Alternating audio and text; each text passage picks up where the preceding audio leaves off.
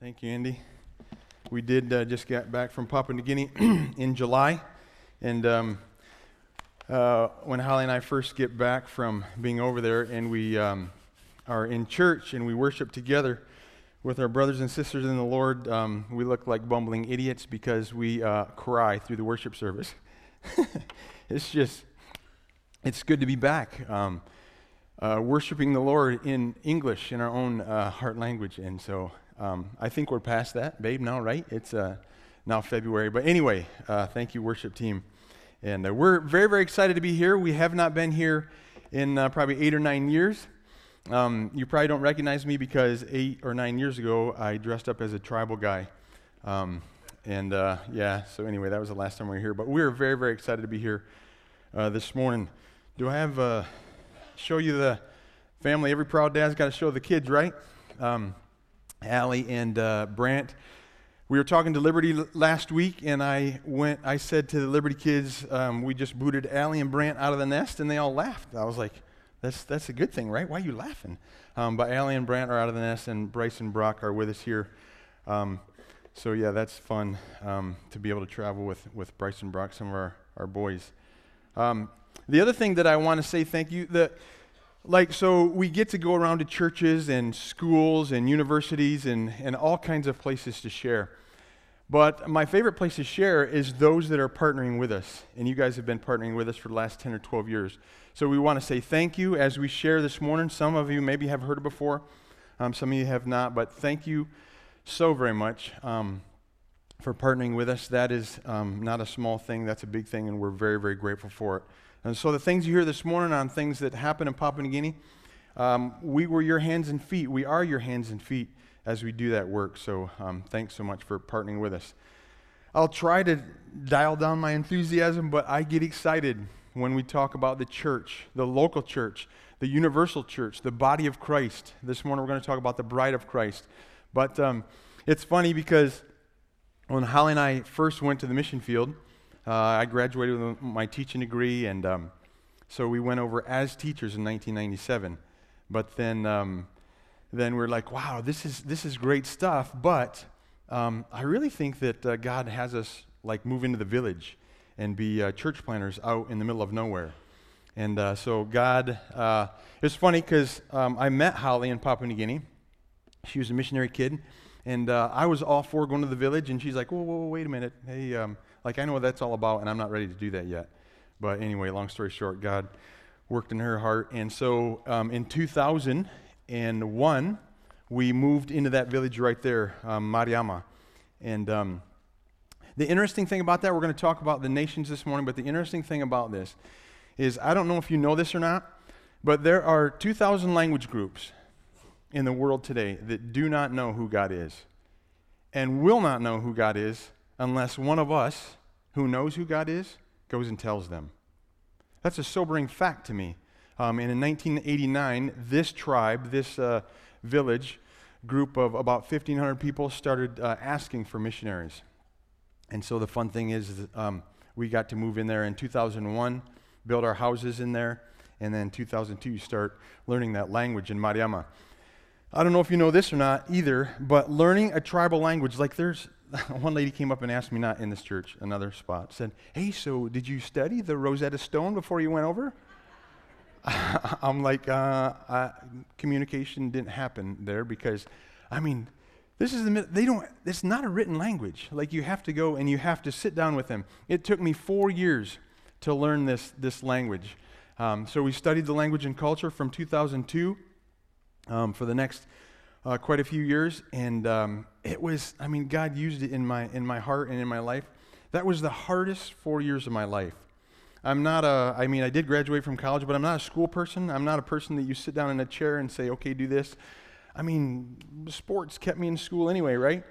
And so I guess God thought it was funny that he took me all the way to Papua New Guinea and said, no, you're going to use your brain, you're going to use your mouth, because I want to get the glory. Because when you learn this language and your wife learns this language and you guys all learn this culture, your coworkers learn this culture, you're going to start teaching them the Word of God, and I'm going to get the glory. And I'm glad that the cool people are sitting right up front here this morning, because it was when I was a junior in high school junior in high school, when God put in my mind, it wasn't me, God put in my mind, hey, listen, Mark, I want to tell you something. There are people in this world that don't have the Word of God in their own language. And I know you don't know about that yet, but I'm going to take you in baby steps and take you over to Papua New Guinea. And that's what he did. So 2002, we got in there, learned the language and culture, very, very difficult. But the cool thing happened was when we got to know their language well enough to put an alphabet. We used 19 characters and put an alphabet to that language, and then we got to teach those guys in the middle of nowhere. Teach these guys here. That's the, what was that, maybe an 8,000 feet shot. This is our lake. That crocodile out on the table came from this lake, and so that's where we lived. But exciting days, because then we got to teach them how to read and write their own language. Now, why would we do that? Why would I bang my head against the wall for 4 years? Why would we teach these people how to read and write their own language?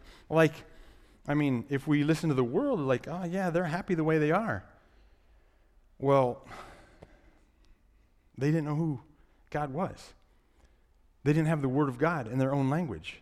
And so we were very, very excited to get to that day when we got to teach them. We got to translate the Word of God. I'm not smart enough to translate the Word of God, but my coworker is. God is cool with that too. He puts you with the right people. And my coworker translated the New Testament in Genesis and Exodus. But to get to that time, and then we started writing lessons. And some of them could read and write a little bit in their own language. And we started writing lessons in their language. And the reason we studied their culture is because we had to be able to know what they're thinking. We had to know how they thought and the things that we shared in the Word of God. And so it was a great day when we got to stand in front of them and teach them God's Word. That was a few years ago when we first moved in there. A lot of people said, so you're going to Papua New Guinea. If you don't know, Papua New Guinea is just north of Australia, about 5 degrees south of the equator. And they would say, oh, you're going halfway around the world. Are you taking your kids? What else are we going to do with our kids? No, we're going to leave them in America with you. Yes, we're taking our kids. And so it was great to get in there. Look at this guy. His name is Raphael. I'm shaking hands. This is the first contact we had with him. Back in February 2001, and I'm shaking Raphael's hand. I'm going to tell you about Raphael in a little bit. But how amazing to be able to live with them, to live in their village for 14 years, get to know them, eat their food, hunt with them, do all kinds of stuff with them, and then gain the trust from them so that we could sit down with them and teach them God's Word. We first built the teaching house. They built the teaching house in 2008, January of 2008, and we thought, oh boy, are they going to come? Who's going to come? So that first teaching time we had in 2008, January, the whole village came. Every person in the village, 255 people, came and filled the teaching house. And so we taught every Monday morning, Monday night, Tuesday morning, Tuesday night, Wednesday morning, Wednesday night, Thursday morning. And then Thursday afternoon, they went off into the jungle and collected their food for the next week. And so we did that for 8 weeks. So fun. And the interesting thing, too, we studied their culture enough to know that we can't start in John 3:16. If we start in John 3:16 with these guys, for God, who's God? So love the world. What's the world?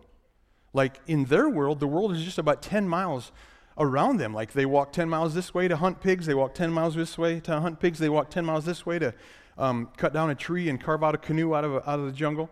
That's what their world is. For God to love the world. And what about love? They don't have a word for love in our language. They don't know what love is. And you say, well, they love their wife. If you would have seen their culture 10 years ago, you'd be like, yeah, there's not a whole lot of love going on there. For God so loved the world that we couldn't start there. But the cool thing is we got to start in Genesis 1:1. In the beginning, God. We got to paint a picture for them on who God is. All the Old Testament stories about how God pursues man, even in the creation story in Adam and Eve, and how big God is, how almighty. We're going to talk about that this morning, how almighty God is. We got to talk about that. in the beginning. Just paint a picture of who God is and open their worldview on who God is, how God pursues man. Even in Adam and Eve, when Adam and Eve sinned, when they fell, and they covered themselves up with leaves, well, they sinned, and then they ran to God and said, oh, sorry, we messed up, right? No. They sinned, they went in the corner and hid, and God came to them. God pursuing man. And even in Cain and Abel, even in Noah, all those stories, God pursuing man. And we finally got to the death, burial, and resurrection of Jesus Christ in the middle of March 2008. And Raphael, I told you I was going to tell you about him. Raphael's right there. He has the book of Genesis in his hand. He's now reading the book of Genesis. And I really wanted him to put his faith and trust in Jesus Christ, but I thought, how in the world is this guy ever going to put his faith and trust in Jesus Christ? He is the village chief. He's the head of the initiation house. We call it the spirit house in the village. That's where the boys go in, get the initiation process. They're taught all kinds of crazy things in their culture. It's not a good place, but he was head of that house. That's also the house where all the spirits live and all the spirits heal sick people. That's what Raphael was a part of. And I thought, how in the world is this guy ever going to place his faith and trust in Jesus Christ? He's got too much garbage in his head to be able to clean out of there. But guess what? There's God's word in his own language, and there's a Holy Spirit. So that day, that morning, we read the story from the Word of God. We taught the story, and we did a drama, a skit on that story, where Jesus hung on the cross and his blood was shed. And after that teaching was done, people didn't say a word. They just walked out, hands behind their back like this, and just walked out with their heads down. But Raphael, he stayed. A couple others stayed, but he stayed back there in the back on the left. And I said, hey, Brian, I'm going to go see what Pops got out of this lesson. And I walked back there and I said, Pops, what do you think? He smiled and said, Mark, I got it. I said, you got what? He said, Mark, I got it. I mean, this was so good. I got it. It was so clear. I got it. I said, tell me about it. He said, listen. He stands up. He's an animated dude. He stands up. He starts teaching. He says, listen, Mark. He said, in the Holy of Holies, remember the tabernacle when they had the Holy of Holies, and the priests would clean themselves and put bells on, and then behind the bells they put a rope on, because if they went inside the Holy of Holies behind that curtain and they had sin in their life, bang, they would die. And so the other priests would stop hearing the bells, and then they'd pull them out because they died. You remember that, Mark? I'm like, yeah, we were the ones that taught you that. He said, listen, he said, today, he said, when I saw that curtain, and when Jesus Christ was on the cross, and he said, it is finished. And that curtain of the Holy of Holies was ripped from the top to the bottom. Not the bottom to the top, because man could have done that. But it was top to the bottom, and God did that. He said, me, Raphael Bowick, today, walked inside of the Holy of Holies. I said, Pops, you got it. He said, listen, Mark, not because of anything I've done or anything I've stopped doing, because I haven't. I placed my faith and trust in Jesus Christ. I said, Pops, you got it. You definitely got it. How in the world could any farm boy from Michigan talk him into that? He couldn't. But the Word of God was translated into his language, and he got it. The Holy Spirit worked inside his life, and he got it. But can I tell you, can I remind you that 2,000 languages in this world do not know who he is. 2,000 languages are still like the Bagwedo people today. Back in 2007, it was 201. Now it's 2,000.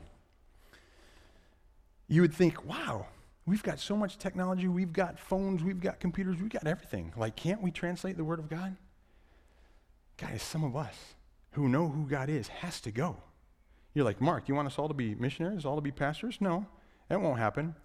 I mean, it says in the Word of God, yeah, the harvest is white unto harvest, but the laborers are few. That's God's Word. It'll always be that way. But still, we have a job to do. We have a job to do. We have to go do it as God's. And the amazing thing is, I mean, so many times, I'm in the jungle. I'm walking on the trail behind this guy. We're going to go cut a canoe together. I mean, he's going to cut the canoe, right? I mean, I wasn't raised there. So many times we'd be out in the jungle, and he'd be resting, and I'd say, hey, give me your axe. And I'd start carving some stuff out of the canoe, and he'd be like, Mark, you're ruining my canoe. Give me my axe back. But so many times I pinch myself. We'd pinch ourselves as a family like, wow, we get to do this. God, you're amazing. You're almighty. And we get to do this. We get to be involved. How in the world? Yeah, just exciting stuff. In 2008, many of those people placed their faith and trust in Jesus Christ. So that's the end, right? Like, pack it up, come home. Kids, we're going home, right? Not so much. Like we kind of compare planting churches in a tribal context to raising kids. So mama has a baby and that's it, right? Like all the work's done, right? No, not so much. That kid's got to be fed. He's got to be taken care of. When he's firstborn, she's firstborn, you have to do everything for them. And then you get a little bit bigger and a little bit bigger, and then they get into junior high and they're telling you, hey, Dad, don't worry, I got this. Just get out of my way, right? Well, that's kind of what the tribal church works at too.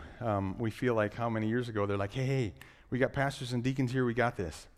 But all the years of teaching, training, doing life on life with them, you can't just share the gospel and then be gone. You have to stay and train them. Train deacons. Train elders for the church there. So now we see that the Mariama Church is kind of like in a college age. Like they got it going on. They can feed themselves. They can take care of themselves. But every once in a while you get a call, right? Hey, Dad, can you come help me with this? Well, 2 or 3 years ago, we went in and visited the Mariama Church, and they said, hey, listen, we need a school in here. Like, the government sends us teachers, but the teachers don't stay. The teachers are like, they've come from Sodom and Gomorrah. Like, they don't live a very good life either. Like, how can we change this? What can we do about that? And we said, well, listen, what about if we help you out and we somehow find some Christian teachers from Papua New Guinea that love the Lord and want to come in here and teach your kids and teach the Bible as well, like a private Christian school. And they said, that's a great idea. Well, just in January, I went over and I took 2 teachers from the city into the middle of nowhere, and they're in there now teaching 80 kids. And I said to them, hey, listen, so we hired you. We'll pay you. The government's won't pay you, but we'll pay you. But I left them and said, hey, listen, you guys are believers. You guys know and understand how this works. We don't make enough money to pay you, so we'll see how the Lord provides for that. So that's where we're at in the private school, and that's where we're at in the Mariama Church. So excited. So what are we doing now? Well, as Andy said, we just love being the mouthpiece of the unreached. Like, how in the world are they ever going to get the message out that there are still 2,000 people who don't know who God is and won't know who God is unless we go tell them? So we travel around sharing, but we also are a part of a summer program called Interface, as he said. And so we try to get 25 to 30 students all over America, Canada, Australia, New Zealand, Germany are the places that come. And we try to fill that summer program. And we work with those students for 5 weeks trying to give them an overview of what it looks like to plant a church in a tribal context. Yes, it is in Papua New Guinea, but we don't really care where they go. And we don't really want all of them to go. Like, some of them come over and say, wow, that is awesome, but that's not for me. I'll support a missionary, but that's not for me. And so we like to see that too. So we're excited about that. We go back in June, and we'll do that again this summer. Let's open up to Revelation chapter 19. Revelation chapter 19. I'd say open your Bibles, but everybody's on the phones these days, so scroll down to Revelation chapter 19. And when you get there, let's stand and let's read God's word this morning standing.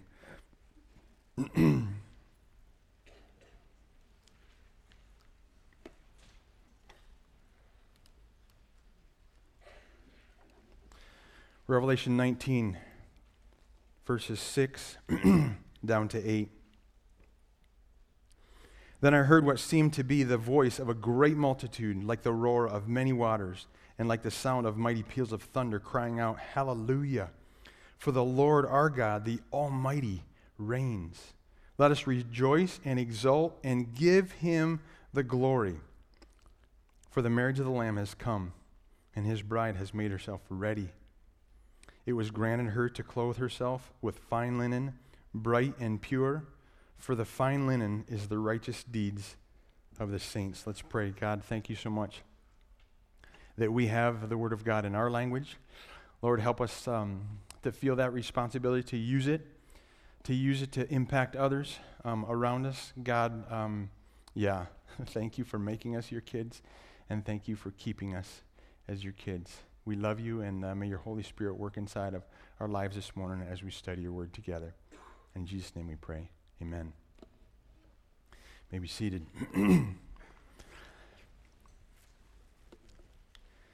As believers in Christ, as believers in his death, burial, and resurrection, as Christians, our name is written in the Lamb's Book of Life.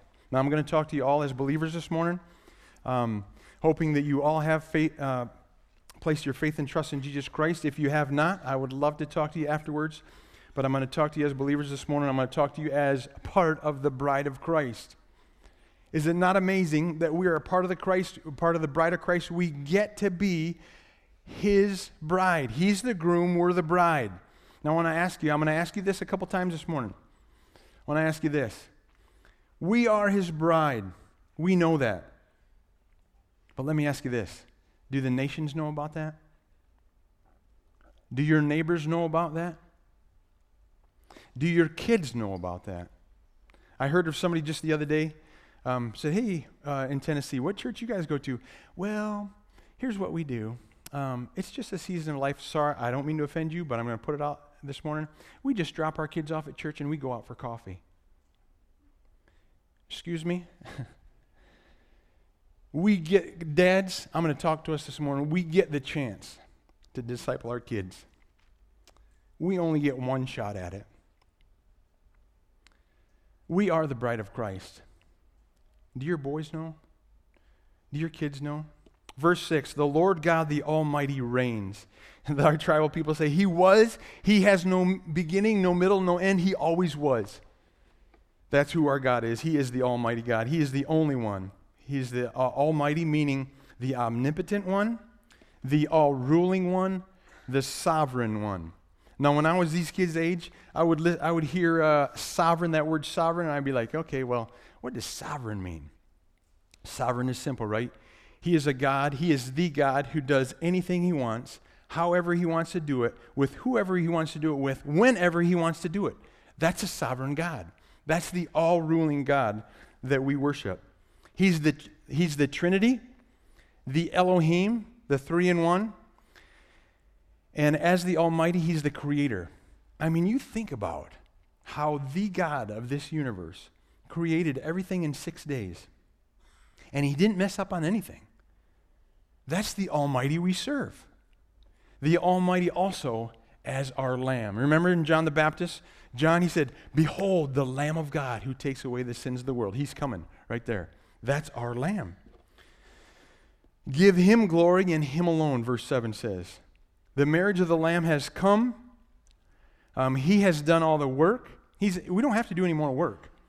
Like, he's done all the work for us. 1 Peter 1 is 18 and 19, talking about his precious blood. I mean, blood was a big thing in Mariama. But when they saw that Jesus Christ died on the cross and his precious blood, the guy that didn't do anything wrong, his precious blood was bled out for them, that's no little thing. That's a big thing. He's done the work for us. Do we understand that this morning? Romans 3:25 says, Jesus Christ, my sacrifice for my sin. We had a little issue with that in the beginning in Mariama. We'd ask how they got the story, and unlike Raphael, someone would say, oh yeah, God came for our sins. When you get saved, you realize that he's my sacrifice for my sin. I'm the dirty one, and he's done the work for me. Romans 5:9 says, I have been justified by what? By his blood. He's done the work for us. And not only that, is he lived on this earth, but he went away, and then he sent us the Holy Spirit as the seal. The work's all there. The work's all done. We're the bride of Christ. Now I'm going to ask you again. The work's all done. Do the nations know about it? Do your neighbors know about it? Do your kids know about it? Here's my favorite part. And his bride has made herself ready. That's reflexive there. That's talking about she's made herself ready. Don't get me wrong. He came down. He did the work. And then in John chapter 14, verse 2 and 3, he went off. He went to prepare a place for us. Just like the Hebrew groom would find a bride, he would betroth that bride like Joseph and Mary, and then he'd be gone. He'd go away, and he'd prepare a house or prepare a place for them. And she didn't know when he was coming back, but he was going to come back and get her and take her to that place. Jesus Christ has done all the work, and he's gone. He's preparing. We don't know when he's coming back. He's coming back to get us. He's done the work, but guess what? The reflexive is the groom is gone preparing a place, and she is getting herself ready. How are we doing on that this morning? How am I doing with that? Am I in love with Jesus Christ? Or am I in love with the things of this ground? Man, I'm telling you, America is a great place. I mean, we've got loads of luxuries. And I can think in my mind that, wow, this is a pretty good place. And I can think in my mind that I'm a citizen here.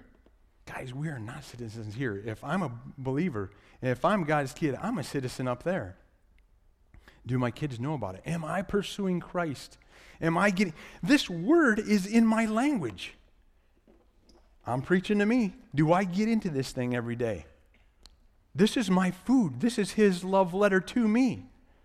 Am I getting into it every day? So, she's preparing herself. The bride is preparing herself. Are we ready? That's number one. Number two, do the people around us know it? Are we being intentional with our love for Christ? Are we being intentional with our actions? Are we being intentional as we go to work every day? Verse 8, it was granted her to clothe herself with white linen. The fine linen is the righteous deeds of the saints.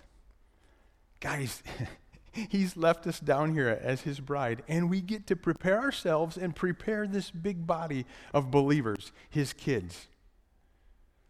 How are we doing with it? I feel like sometimes I just put it in neutral and like, oh yeah, it's okay. I'm not being very intentional. Paul felt this.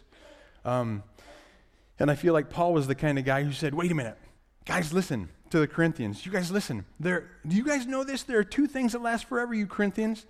The Word of God and souls of men. Corinthians, how are you using the Word of God to impact people? How are you doing that?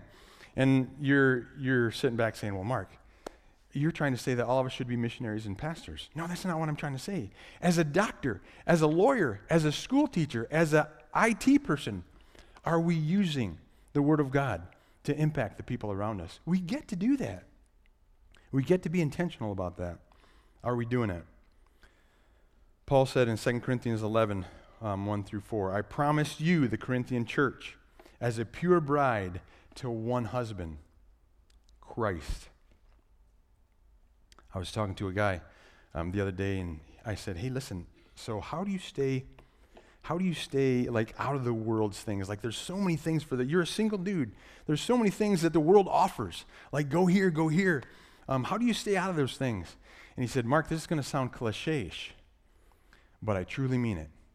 It's my focus on one thing. It's my focus on Christ. Are there other things coming in? Other things distracting you? Other good things. They're not all bad things. Good things distracting us. Francis Chan wrote this book, You and Me Forever. He and his wife wrote it, You and Me Forever, Marriage in Light of Eternity. And Francis said, listen, this is kind of a weird deal, but I want Lisa, it's my job to show Lisa from the Bible that we are heading into eternity, so that when she gets there and she's sitting down at the marriage supper of the Lamb, she's not like, hey, what's going on? What's going on? I don't understand what's going on. She knows who her Jesus is. She's been focusing on her Jesus. Are we teaching our wives and our family about eternity? It's a huge responsibility. Don't get me wrong. It's a massive responsibility. And it's on all of us. It's not just pastors and missionaries. It's on all of us. And there is going to be a presentation. Chapter 21, the chapter of the new heaven and the new earth. A presentation is going to happen. It said, "Come, I will show you the bride, the wife of the Lamb." So here it is, guys. Let's take it right down to apply to us right here today. As men, as God's kids, men and women, we are church planners. We're all church planners. You say, "Mark, you're the only church planner." No. We're all church planners. You know how I know that? Because God has given me, the elder of my family, my wife, who is kind of like a deacon, and our 4 congregation. You know what I'm saying? So I'm asking you, in your family, how are you doing with that? How are you doing with pursuing your wife? I was in college with a girl, and she played volleyball, and her parents got a divorce. And I said, "Oh, man, I'm so glad that now you're 21 years old, you can handle their divorce." And she's like, "Well, what? What are you talking about, Mark?" She said, "When Dad chose to divorce my wife, that hits me to the core at 21 just like it would at 2. Ooh. Heads of the family. Men, are we pursuing our wives? Are you spending time with your kids? Are you spending time with your kids without your phone? Oh, I hate that. Sorry, we come back from being in the jungle for a long time, and things in America hit us like bam, right there. And phones just hit us. Well, guess what? I'm into it now. And Bryce and Brock will say, "Dan, put your phone down. I want to talk to you." Okay. How's that going? Do my kids know who God is? Are my kids seeing God through me? We have to be intentional about this. We can't just drop them off to church and let the youth leader take care of it. We have to open up this Word of God and teach them that's what God wants. He wants us to be intentional. Does your son realize that he's getting married and his wife is to make him holy, not happy? Maybe it's to be happy. Maybe that'll happen, but it's the holy part first. Do our boys know about that? The world is not telling them that. The world is saying, "Oh, you marry this girl and she is going to make you happy." That's not really how God designed it. My wife is to make me holy, and then hopefully happiness will come. Do our kids know that? We are a part of preparing His bride. How's that going in your family? How's that going as you work side by side with people? How's that going with unity in the local church? How's that going with the unity right here? Guys, we have to work for this. This doesn't just happen. We can't just put it in neutral and these things will happen. We have to be intentional about these things. How's that going for us as we rub shoulders with people in our day-to-day lives? And then some of you guys are thinking, "Well, I'm older. I'm 60. Or older. I'm saying 60 because that means you're older than me. I'm 60. It really doesn't matter to me. I can just put things in neutral." Can I remind you, there are not a lot of older guys, older gals finishing well. It matters how you finish. I'm watching you. There are 50-year-old men, 50-year-old women that are watching how you do life ahead of us. You're just a stage ahead of us. We're watching you. It matters. It matters that you stay in the Word of God. Don't live off the years before. It matters that tomorrow is Monday and you choose to get in the Word of God. It matters that you've been with that woman for 4 years and you continue to pursue her. It matters. There are men that have been believers for a long time, and they are choosing not to pursue their wives. They're choosing to go off the other way. Guys, please, gals, please, finish well for us. Finish well because you are a part of preparing the bride. You guys, as you go to school, you're a part of preparing the bride as you ready yourself, as you talk to people around you, how you play on sports teams or how you carry yourself. You're a part of readying the bride. I got to close, but I'll close with this. What a privilege the creator of this universe has given us. Think about that. Think about this privilege. To join him, he's done the work, but we're joining him in preparing this bride. That's massive. He has done the work by sending his one and only Son. But do the nations know about it? Does your family know about it? He is coming back, and the bride will be presented. Are you ready? God, thanks for loving us. Thank you for doing all the work. Thank you for sending your Son. Lord, help us. Give us boldness to share it with others. Give us boldness when we are too tired. Give us boldness when we don't want to finish well. God, help us. Help us to finish well. God, as the ushers come forward, Lord, you have given us resources. Thank you for giving these resources that you've given us, and we again just get to look to you and say, thanks, God. Thanks for blessing me. Thanks for taking care of me. Thanks for keeping me in your spiritual family, and thanks for just all that you've done. Lord, give us wisdom with the resources you give us. In your Son's name we pray. Amen.